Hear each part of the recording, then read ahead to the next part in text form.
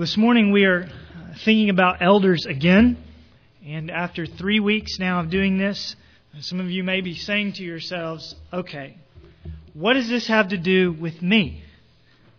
Why doesn't he just explain all these things about elders to the people in our church who are actually going to be elders? Why do we all have to hear 3 weeks worth of this? And if you're asking those questions, don't feel bad necessarily, because they're good questions. And if I don't give you a good answer to those questions, then some of you might just be tempted to tune out this morning, or worse yet, to settle in for a good half hour's nap. Especially when I tell you that I have 20 points to my sermon today. Some of you might really be tempted to settle in for a nap. They're going to be very brief points, I promise. But the question is, what do any of these points that we're going to make this morning have to do with you, if you're not one of the people who might become one of our elders? Why should you listen this morning? I want to give you 2 reasons why all of you should listen. First, because it is you, the congregation at Pleasant Ridge Baptist Church, who are ultimately going to be the ones to recognize and select these men from among yourselves. It's up to the congregation to recognize its leaders. And so you need to know what you're looking for. You need to know what kind of men we are to recognize as spiritual leaders in our flock.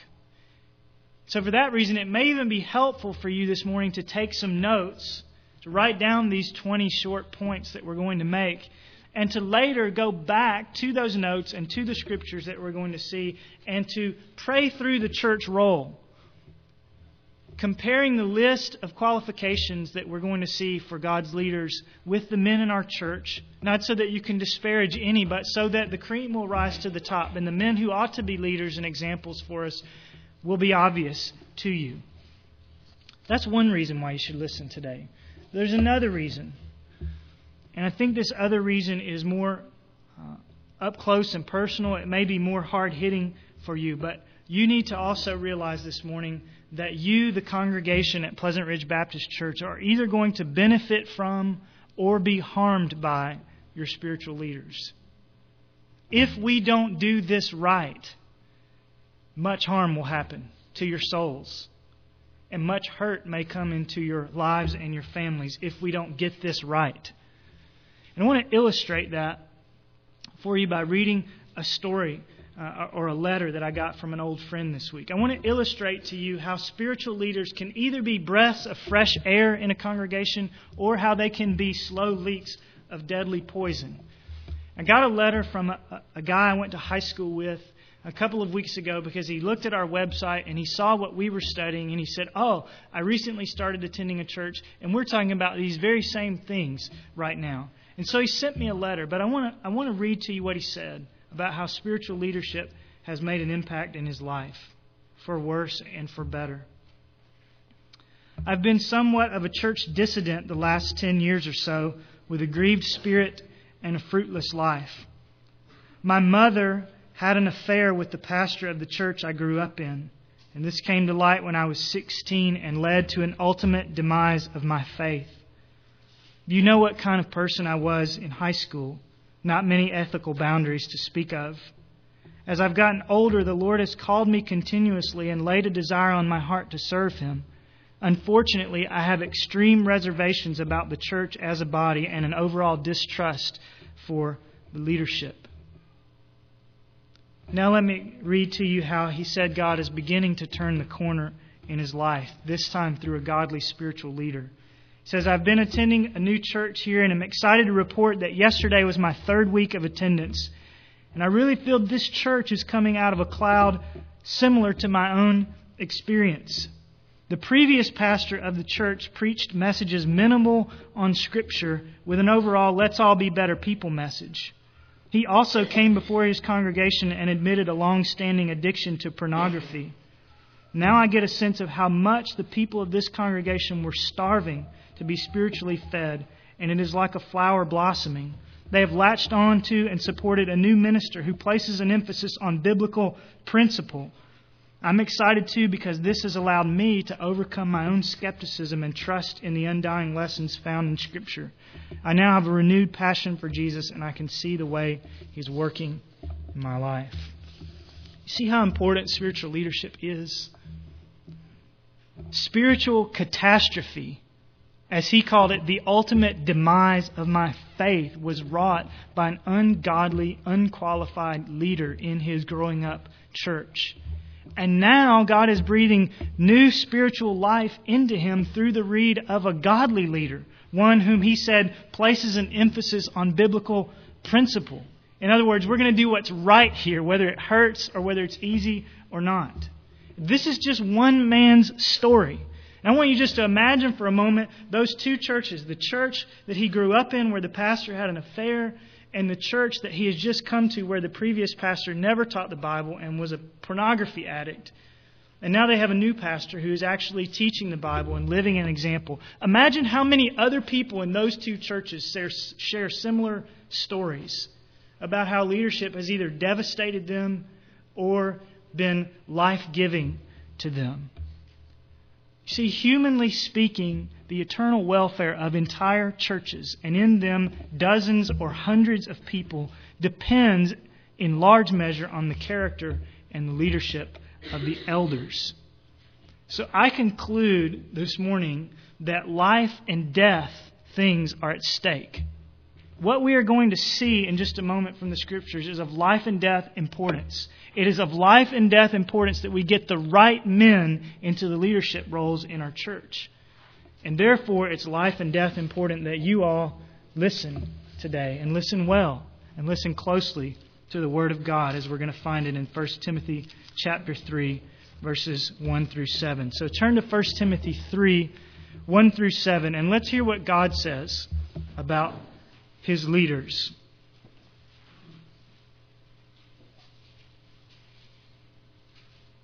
Paul is writing to his young associate Timothy about how to organize churches. And he says this: "It is a trustworthy statement. If any man aspires to the office of overseer," now remember the word overseer and elder are interchangeable in the New Testament. So if anyone aspires to the office of overseer or elder, it is a fine work he desires to do.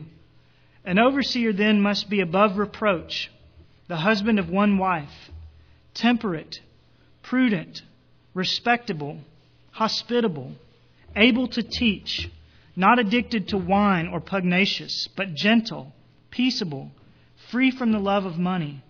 He must be one who manages his own household well, keeping his children under control with all dignity. But if a man does not know how to manage his own household, how will he take care of the church of God? And not a new convert, so that he will not become conceited and fall into the condemnation incurred by the devil. And he must have a good reputation with those outside the church, so that he will not fall into reproach and the snare of the devil." I said I had 20 points this morning, and the reason why I have 20 points is not because I want to preach a long time. It's because in these verses, and in a parallel passage in Titus 1 that we're going to look at in a few minutes, there are 20 different qualities that God wants to see out of His spiritual leaders, out of the elders in a church. So you can call it God's 20-point inspection for spiritual leadership. And like the lube joints that give you a 20-point inspection, I'm going to try to give it to you with all speed, only spending a minute or so on each quality. So again, breathe a sigh of relief, but be ready because we're going to move quickly through these. So here goes. An elder must be, first of all, verse 2, above reproach. Above reproach. This phrase is really a summary, I believe, of all the other qualities. And all the other things that he's going to say, this man must be above reproach. And that simply means not open to charges.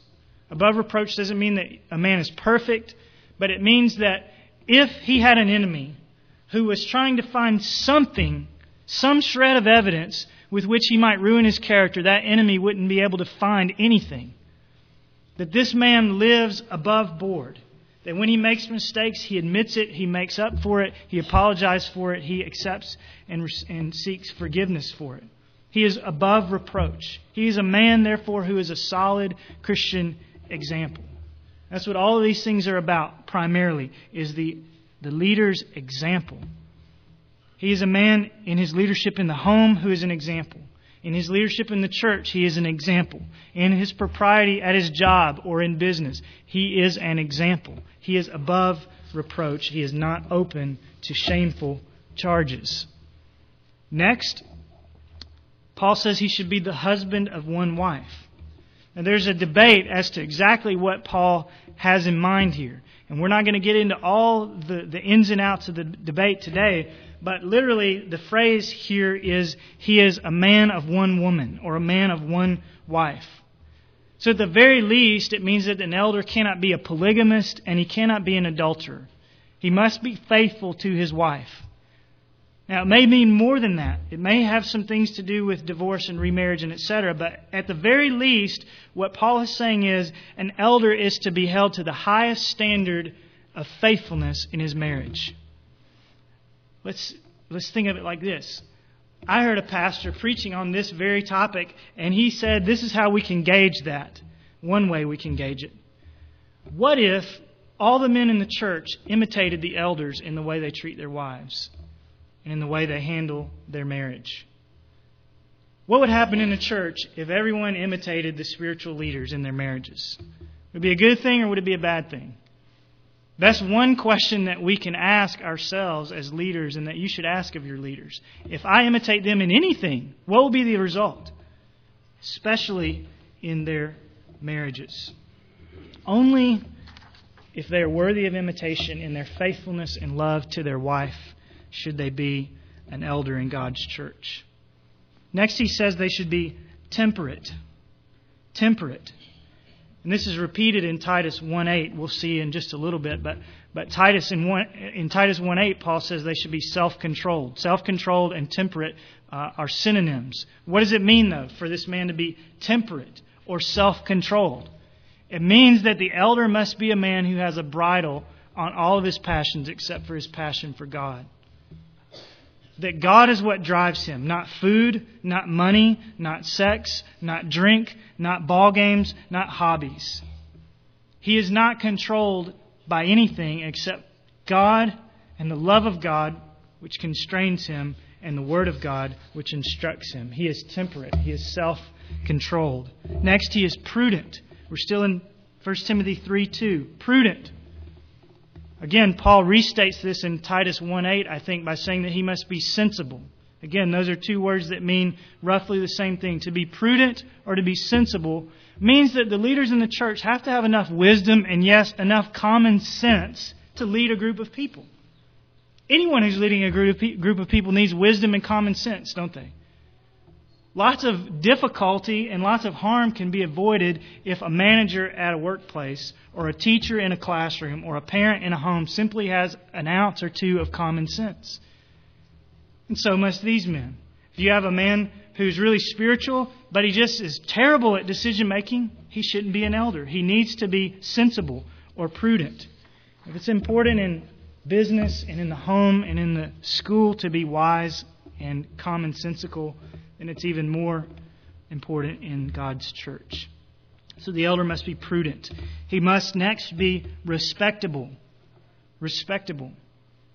The elder must be someone, as we just said a few moments ago, that the church members can look up to. That they can respect. That they're not afraid to say, that's one of our spiritual leaders. They would meet him in the store and they wouldn't be afraid to introduce their friends to him and say, this is our pastor or this is one of our elders. That means he's got to be a man who's honest at work and in his business. He's got to be a caring husband. He's got to be a loving father. He's got to work hard at whatever his job is. Whether his job is paid in the church or whether he's a lay elder and he's got a job elsewhere. He's got to be someone who is an example in how he works. Someone who respects the elderly. Someone who respects authority out in the world. Respectable. That's what an elder must be. Next, he must be hospitable. Hospitable. Still verse 2. This word literally means that he's a friend of strangers. The elder is to be a man who has an open heart and an open home to hurting people and needing people and to travelers, which was the case in the first century. There were many people who were traveling by foot and there weren't always inns at every place. And so one of the places that they would stop would be at the pastor's house, the elders of the church. Because if anyone should be hospitable and welcome people into his home, it should be the spiritual leaders in God's church. Let me just interject here, ladies, wives, that this means that elders have to have wives who eagerly accept this as part of their ministry as well. They have to be willing to have an open home too. And in the first century in particular, as people traveled along and needed places for lodging, the most common happening in the church as the elders would lodge travelers was that they would lodge traveling missionaries. These missionaries would be making their way through the countryside off to unreached villages that had never heard of the gospel. And it was the elders' job of anybody in the church. They were the first ones that should say, "Hey, we are so glad to have you. Welcome to our family as you're traveling through. You can stay with us. We will feed you. We will send you on your way with whatever supplies you need." So implicitly also, this call to be hospitable is a call to be actively involved in the cause of world missions. You have leaders in your church that don't really care about missions and getting the gospel to unreached people. They're not fit to be leaders in God's church. Next, elders must be able to teach. Able to teach. We've spent some time on this in the last few weeks. We'll just spend a moment on it today. In Titus chapter 1, Paul repeats this one as well, where he says this: "The elder must be holding fast the faithful word, which is in accordance with teaching, so that he will be able both to exhort in sound doctrine and to refute those who contradict." So what is Paul saying in 1 Timothy 3 and in Titus 1? He's saying that the elder has to be able to teach. He's saying that the elder has to know the Word of God, that he has to know the Word of God well enough that he can communicate it accurately to others, and he must know it well enough so that he can readily and quickly recognize false teaching when he hears it. If someone comes into the church and begins to proclaim false teaching or to spread it among the members, the elders should be the first ones whose ears go, "Wait a second, that's not right. We've got to correct that." So they've got to be men who know the Word and are able to teach the Word to others. And this is crucial. This is their main job, we've been saying, is to know and to teach the Word and then to pray for the people. There may be lots of godly people in the church, people who love the Lord, but people who, for one reason or another, just aren't the deepest students of His Word. And as wonderful as it is to have those people in the church, and as important a role as every godly person plays in the church, a godly person who doesn't know the Word in and out is not qualified to be one of these leaders, because the main responsibility of the elders is prayer and teaching the Word. So he must be able to teach. Now we move into verse 3, where Paul says he should be not addicted to wine. Not addicted to wine. We touched on this before when we spoke about temperance. But evidently, Paul thought this particular kind of temperance was of a special concern. The phrase here is literally not sitting long at his wine. Pay attention to that. It doesn't say that the elders, or any Christians for that matter, don't have any wine. It says they don't sit long at their wine. They are not addicted to their wine. They are not controlled by their wine. They do not drink too much of it. They know in everything, including in their appetites, when to say enough for the sake of the kingdom. So with every interest that a leader has, and particularly with alcohol, he has to be able to draw lines in the sand so that he can lead effectively. Next, he is to be not pugnacious, not addicted to wine or pugnacious. Now, some of you are saying, what does pugnacious mean? You think of the little dogs, the little pug dogs, is what I think of when I see this word. If you have a really mean pug dog, then that would be the right way to think, because pugnacious means that a person is argumentative or quarrelsome. Literally in the Greek, it means someone who is given to blows, which I think is why it is preceded immediately by the warnings about wine. Someone can't control their drinking of wine, then they're going to be given to fighting, quarreling, arguing. You've all seen that. But not just when it deals with wine, but just in general. This is a man that is not an arguer and a fighter. Titus 1:7, Paul says something similar, that a spiritual leader in the Church of Jesus Christ must not be quick-tempered. That's similar to pugnacious. He can't be the cause of unnecessary controversy in the church, either because of his words, what he says or how he says it, because of his actions, or because of the attitude that he carries with him. Not pugnacious, but instead, moving in verse 3 again, gentle. This man must be gentle. The servant of God has to be kind with people. That's simple enough, isn't it? We want that in every kind of leadership. Someone who is kind. Someone who, even when they have to come to us to correct us or to offer us a rebuke, speaks the truth in love. And also, I would say to be gentle and kind means to be quick to listen. So the elder is to be gentle. Next, he is to be peaceable. Peaceable. Here again, knowing the literal Greek translation is helpful. The word peaceable here literally means against fighting. There's a word for peace, but that word's not actually used here. The word here is two Greek words put together. One is against, and the other one is fighting. This is someone who is against fighting. So it means that he must be peaceable. He must be a peace lover. But I think that the fact that it's saying he is actively against fighting is not just that he loves peace, but that he's willing to get his hands dirty to make peace. If there are problems in the church, if there are problems between members or problems in the church as a whole, and people are at each other's throats for one reason or another, the very first people to jump in and try to make things right and try to bring biblical reconciliation should be the elders. They are peacemakers. They are peaceable. They are also free from the love of money. Free from the love of money. Titus 1 again says something similar. They are not fond of sordid gain. This means that the elders are not cheats. They don't cheat people in business. They don't turn in a time card that has more hours on it than what they really work. They're not cheaters, but they're honest in their financial dealings. It also means that the elders are financially disciplined rather than being foolish spenders. Someone who is a lover of money makes big purchases that he can't afford. That's not what leaders do, because that's not what God wants His people to see as an example. And most important, I think, when it says that the elder is not a lover of money, I believe what Paul has in mind is that he's not someone who hoards his money and not someone who lavishly spends his money on himself, but someone who is generous with his money.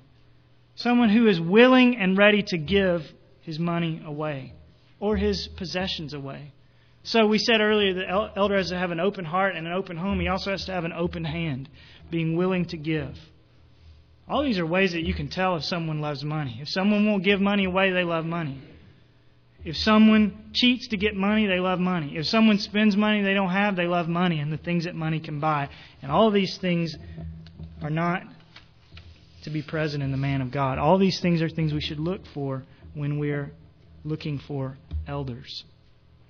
Now, we're in verse 4, and the elder is someone who manages his own household well. Manages his own household well. Now, what does it mean to manage your own household well? Well, he tells us in the rest of the verse. Keeping his children under control with all dignity.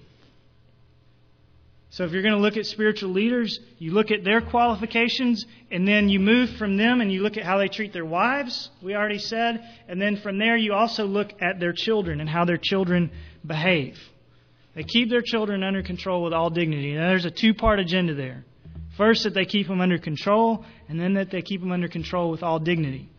The elders' children have to be under control. They have to be well-behaved, reasonably well-behaved. Now, all kids are going to disobey sometimes, right? All kids are going to make their parents look like real dummies sometimes because of the way they act in public. So we're not saying that the children never make a mistake. We're saying that the children ought to be, as a general rule, obedient to their parents. And that should put to bed all the jokes about pastors' kids and how they behave horribly. The reason why that's a joke is because that's really true. And if that's really true, then there's a lot of men serving in churches that should not be leaders. So they have to be under control. But then the second part was that they have to be under control, and the elder must keep them under control with all dignity. That means that this man doesn't keep his children under control by always yelling at them, by ranting and raving at them, by making a fool out of himself, or by embarrassing his children. He keeps them under control with dignity. So the elder and his family should be a picture for the rest of the church of gentle but firm parenting, and it should be a picture of loving and reasonably behaved children. And then Paul goes on to say in verse 5, if a man does not know how to manage his own household, how will he take care of the church of God? Now over in Titus 1, we're going to read it in a few moments, but over in Titus 1, Paul adds this about elders and their children. in verse 6, he says that they should have children who believe, is the translation that most of your Bibles will have. Children who believe. And on the very surface of that, it seems like what Paul is saying is not only should your children be well behaved, 1 Timothy 3, but they should also certainly be believers. And if your children aren't all Christians, then the man cannot serve as an elder. And that may well be what Paul means. And there are some very conservative, very faithful Christians trying to interpret the Bible who say that's exactly what it means. If an elder doesn't have his children who are Christians, then he shouldn't be a leader in God's church. But I want to point out two things for you to think about. One, I want you to remember that every individual's salvation is ultimately in the hands of God and not in the hands of their parents. So remember that. Some of you have children who don't believe. And you would give your right arm if they would believe and be saved and be in church with us on Sundays. But they're not. And you can't make them. You can try everything that you know how to try, but you cannot change their heart. Only God can do that. Christianity isn't passed down genetically. Therefore, if Paul is requiring that all elders make sure that their children be Christians, then that would be a strange request, wouldn't it? He's asking them to do something that no parent can guarantee. Secondly, I want you to note that this word for believe in Titus 1, it's the same noun that sometimes the Bible uses translated faith. Faith and belief are the same thing. Sometimes that word is also translated faithful. It's the same word for belief, faith, faithful. All one noun in the Greek. So it very well could be that what he's saying here is not children who believe, but children who are faithful. That may be what he is saying. We don't know for sure because it could go either way. But it may well be that what he's saying in Titus 1 is the same thing that he's saying in 1 Timothy 3. 1 Timothy 3, he says they should be obedient, they should be under control. And in Titus 1, perhaps he is saying virtually the same thing by saying they should be faithful to their parents, obedient to their parents. If that's what he's meaning in Titus 1, then that melds a lot better with 1 Timothy 3, and it also fits a lot better with what we know the Bible teaches about salvation and how it is between God and the individual, and their parents can't control it. So I think the overarching thing is you look at a pastor's family. How does he treat his wife? How does he treat his children? How do his children respond to him? If his children are wild and disobedient, then he is not qualified to be a leader in God's church. Next, we go to verse 6, and we read that he should be not a new convert. Not a new convert. It's important. You don't take someone who's just recently become a Christian and put him on stage as a teacher just because he's talented or famous. This happens all the time. Professional athlete becomes a Christian, and next thing you know, he's on television preaching. He doesn't know beans about the Bible. He hasn't spent any time studying. He's just become a Christian 6 months ago. But because he's famous and he'll attract a crowd, he becomes a leader in the church. In a church like ours, it might not be that situation, but it might be someone who's a new Christian but who's really a good speaker. We put them in charge of things all of a sudden because they're talented, but they may not be godly. So Paul says he shouldn't be a new convert, no matter how talented he is. Spiritual leaders in God's church are supposed to be mature, seasoned Christians, not immature, unseasoned ones. You say, how do we measure that? Where's the dividing line between someone who's not a new convert and someone who is? I don't think Paul intends that we mainly measure it in months or years, or he would have said so. We measure it in spiritual depth and maturity. We ask of this person, what does he know? What does he know? If he's going to have to be a teacher, what does he know? We also ask, how does he live? If he's going to be an example, we have to ask, how does he live? And we also ask, how has he changed? If he became a Christian a year ago, how far has he grown in that year? If he became a Christian 20 years ago, how much has he grown? Some people have been Christians for a long time and they're still very much immature. Some people may have been a Christian for a year and be very, very mature. These are the kind of questions we have to ask when we are determining whether a man should be called to the task of leadership. And why do we need to ask that? Why does he need to be mature? Paul says, so that he will not become conceited and fall into the condemnation incurred by the devil. Spiritual pride is always a temptation if you're a leader in the church. If you're a leader anywhere, pride is a temptation. If you're a leader in the church, spiritual pride is a temptation. You begin to think, oh, I'm really a lot more godly than everybody else because I'm up here. May be true, may not be true, but pride either way goes before a fall. So before someone becomes a leader in the church, they need to have been a Christian long enough to have realized through experience and through the Word of God that they're really not that big a deal. That's why Paul says they should not be a new convert. And then the last thing in 1 Timothy 3 is that they should have a good reputation with outsiders. One pastor I heard said that it might be a good idea for a church when they're selecting elders to put a full-page print ad in the local paper listing the names of the candidates and saying to the whole city, if any of you knows anything about these men that you believe would make them unworthy of being a leader in our church, call Pleasant Ridge Baptist Church at 731-9066 immediately. Does that scare anybody? We would put your name in the paper, tell folks to call us and tell us how you live the rest of the week. If you're qualified to be a leader in Christ's church, if you're qualified to be an elder, it shouldn't scare you. It should be nothing to hide from. So we need to think it out. Elders should be men who out in the community are examples as well. They should be men who pay their bills on time.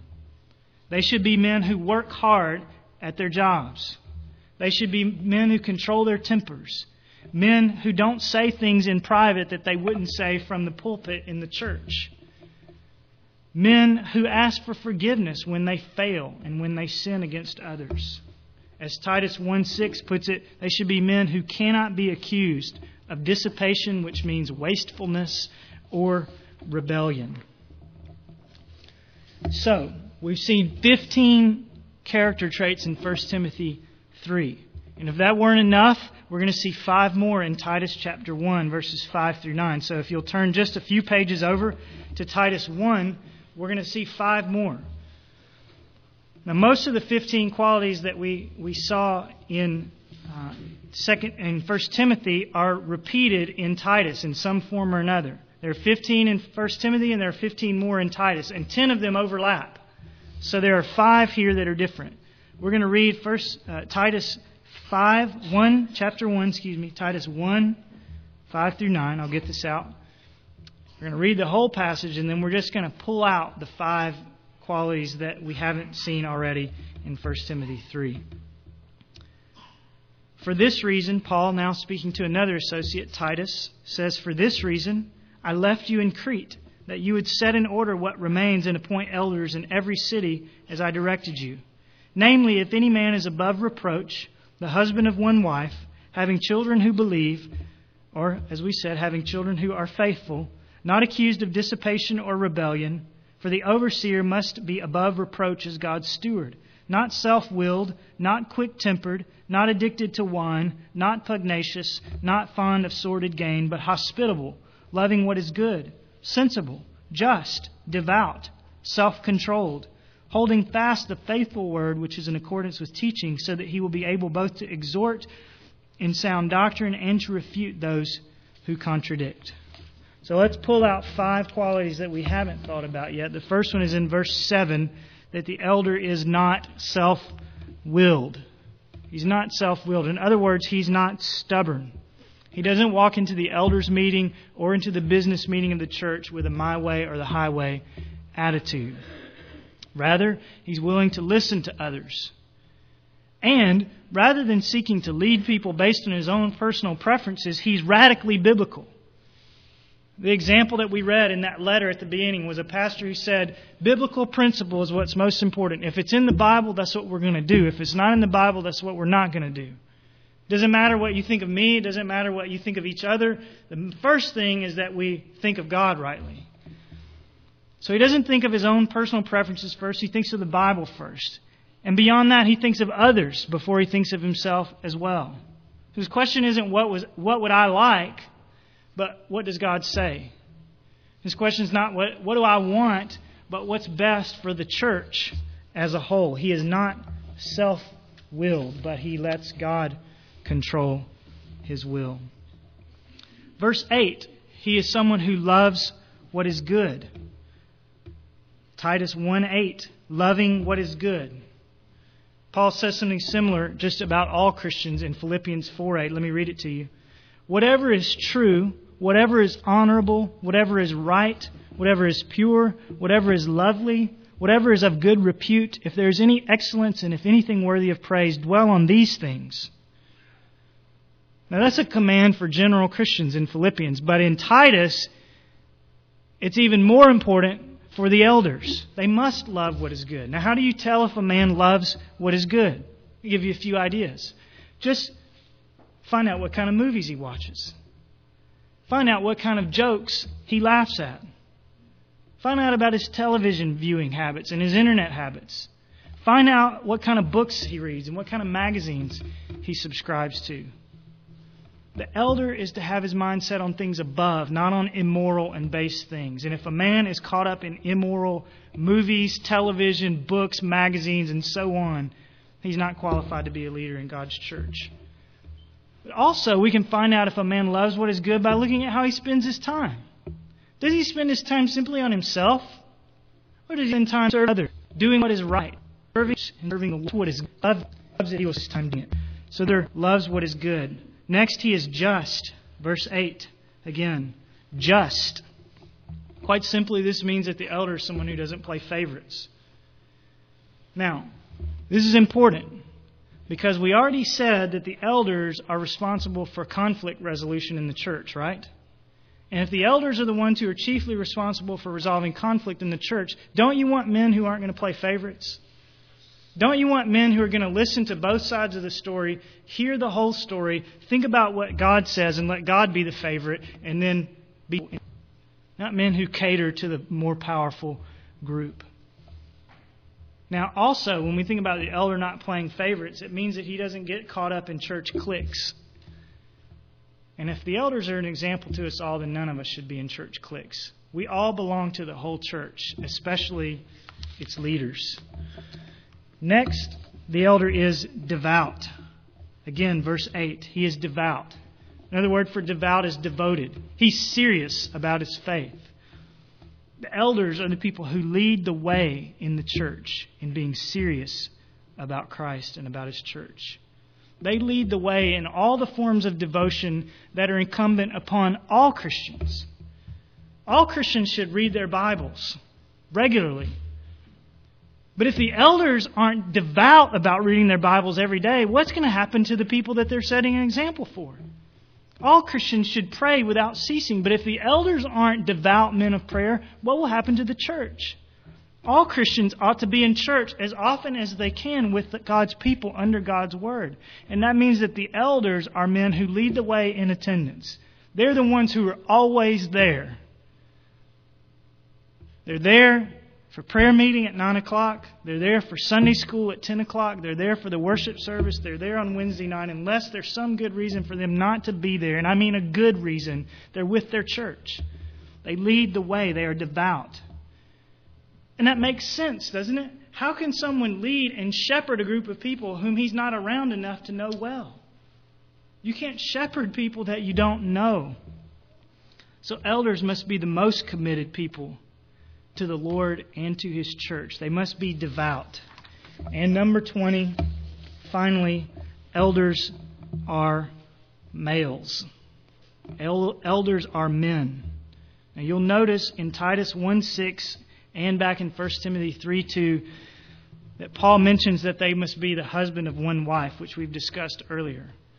I don't think that this means that an elder has to be married. Paul clearly was not married, and yet he was a leader, an elder in Christ's church. But what Paul is saying here is that if an elder is married, he must be faithful to his wife.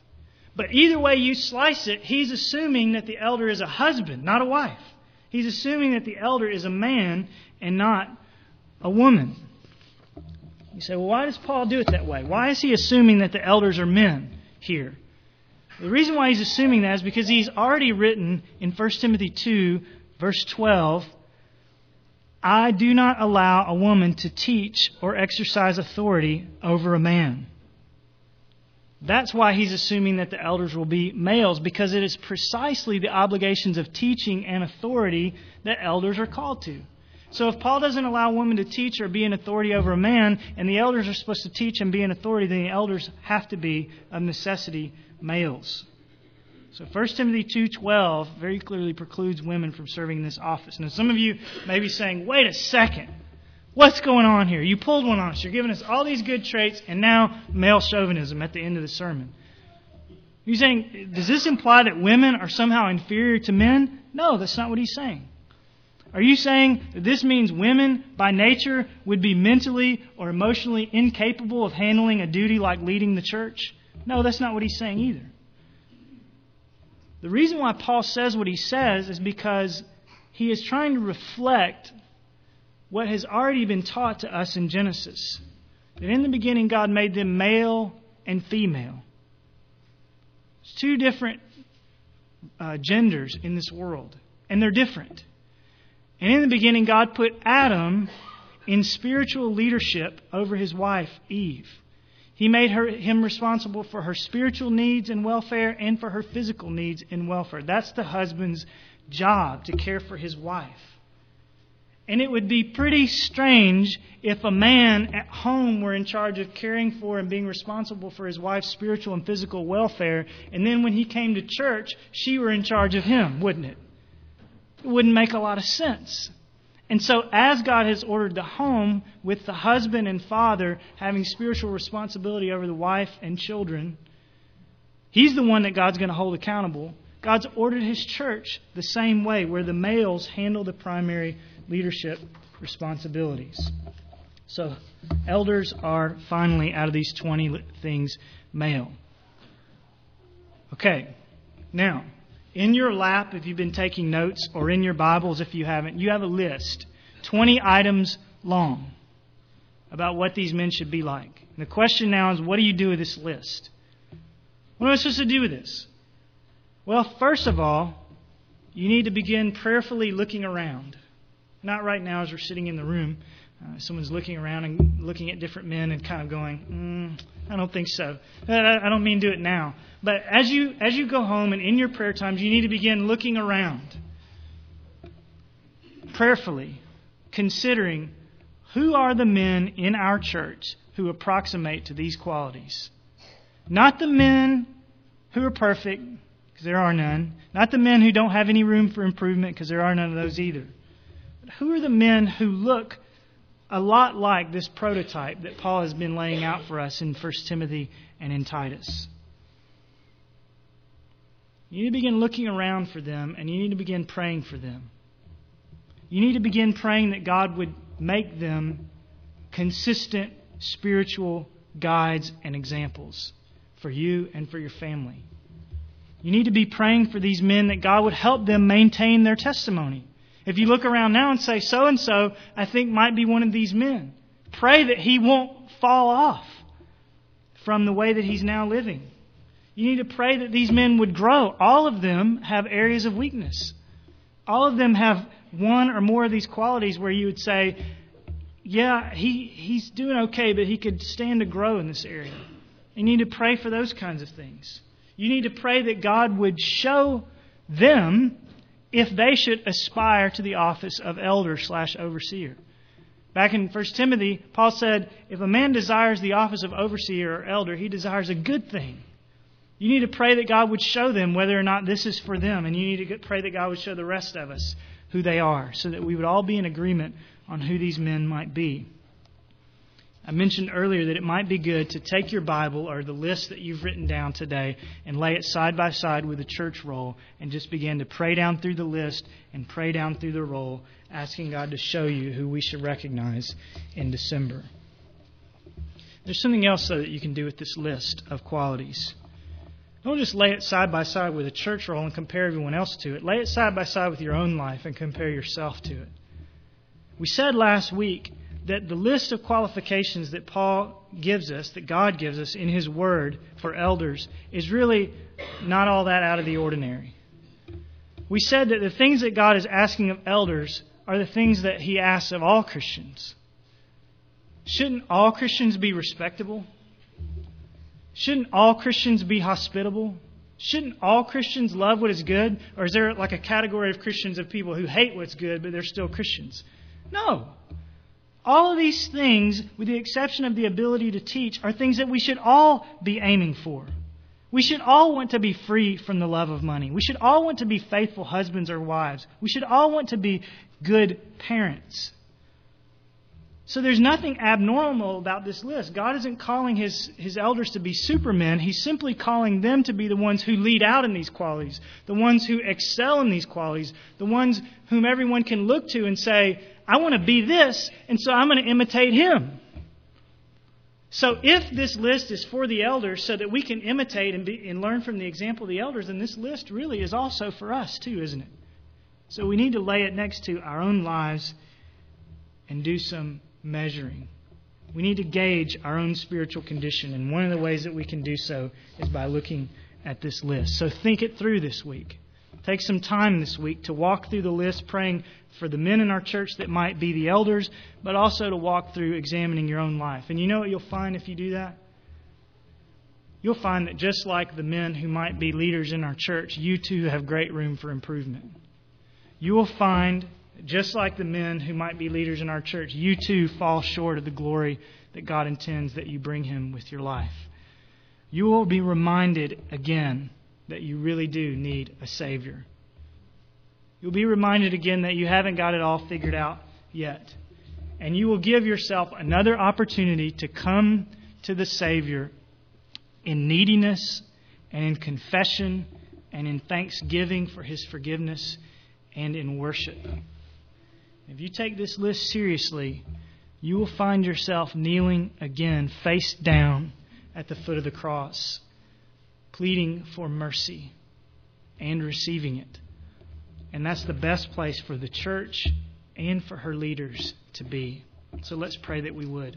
Father, this list is primarily for the men who are going to be spiritual leaders in your church, and we want to take it seriously as that.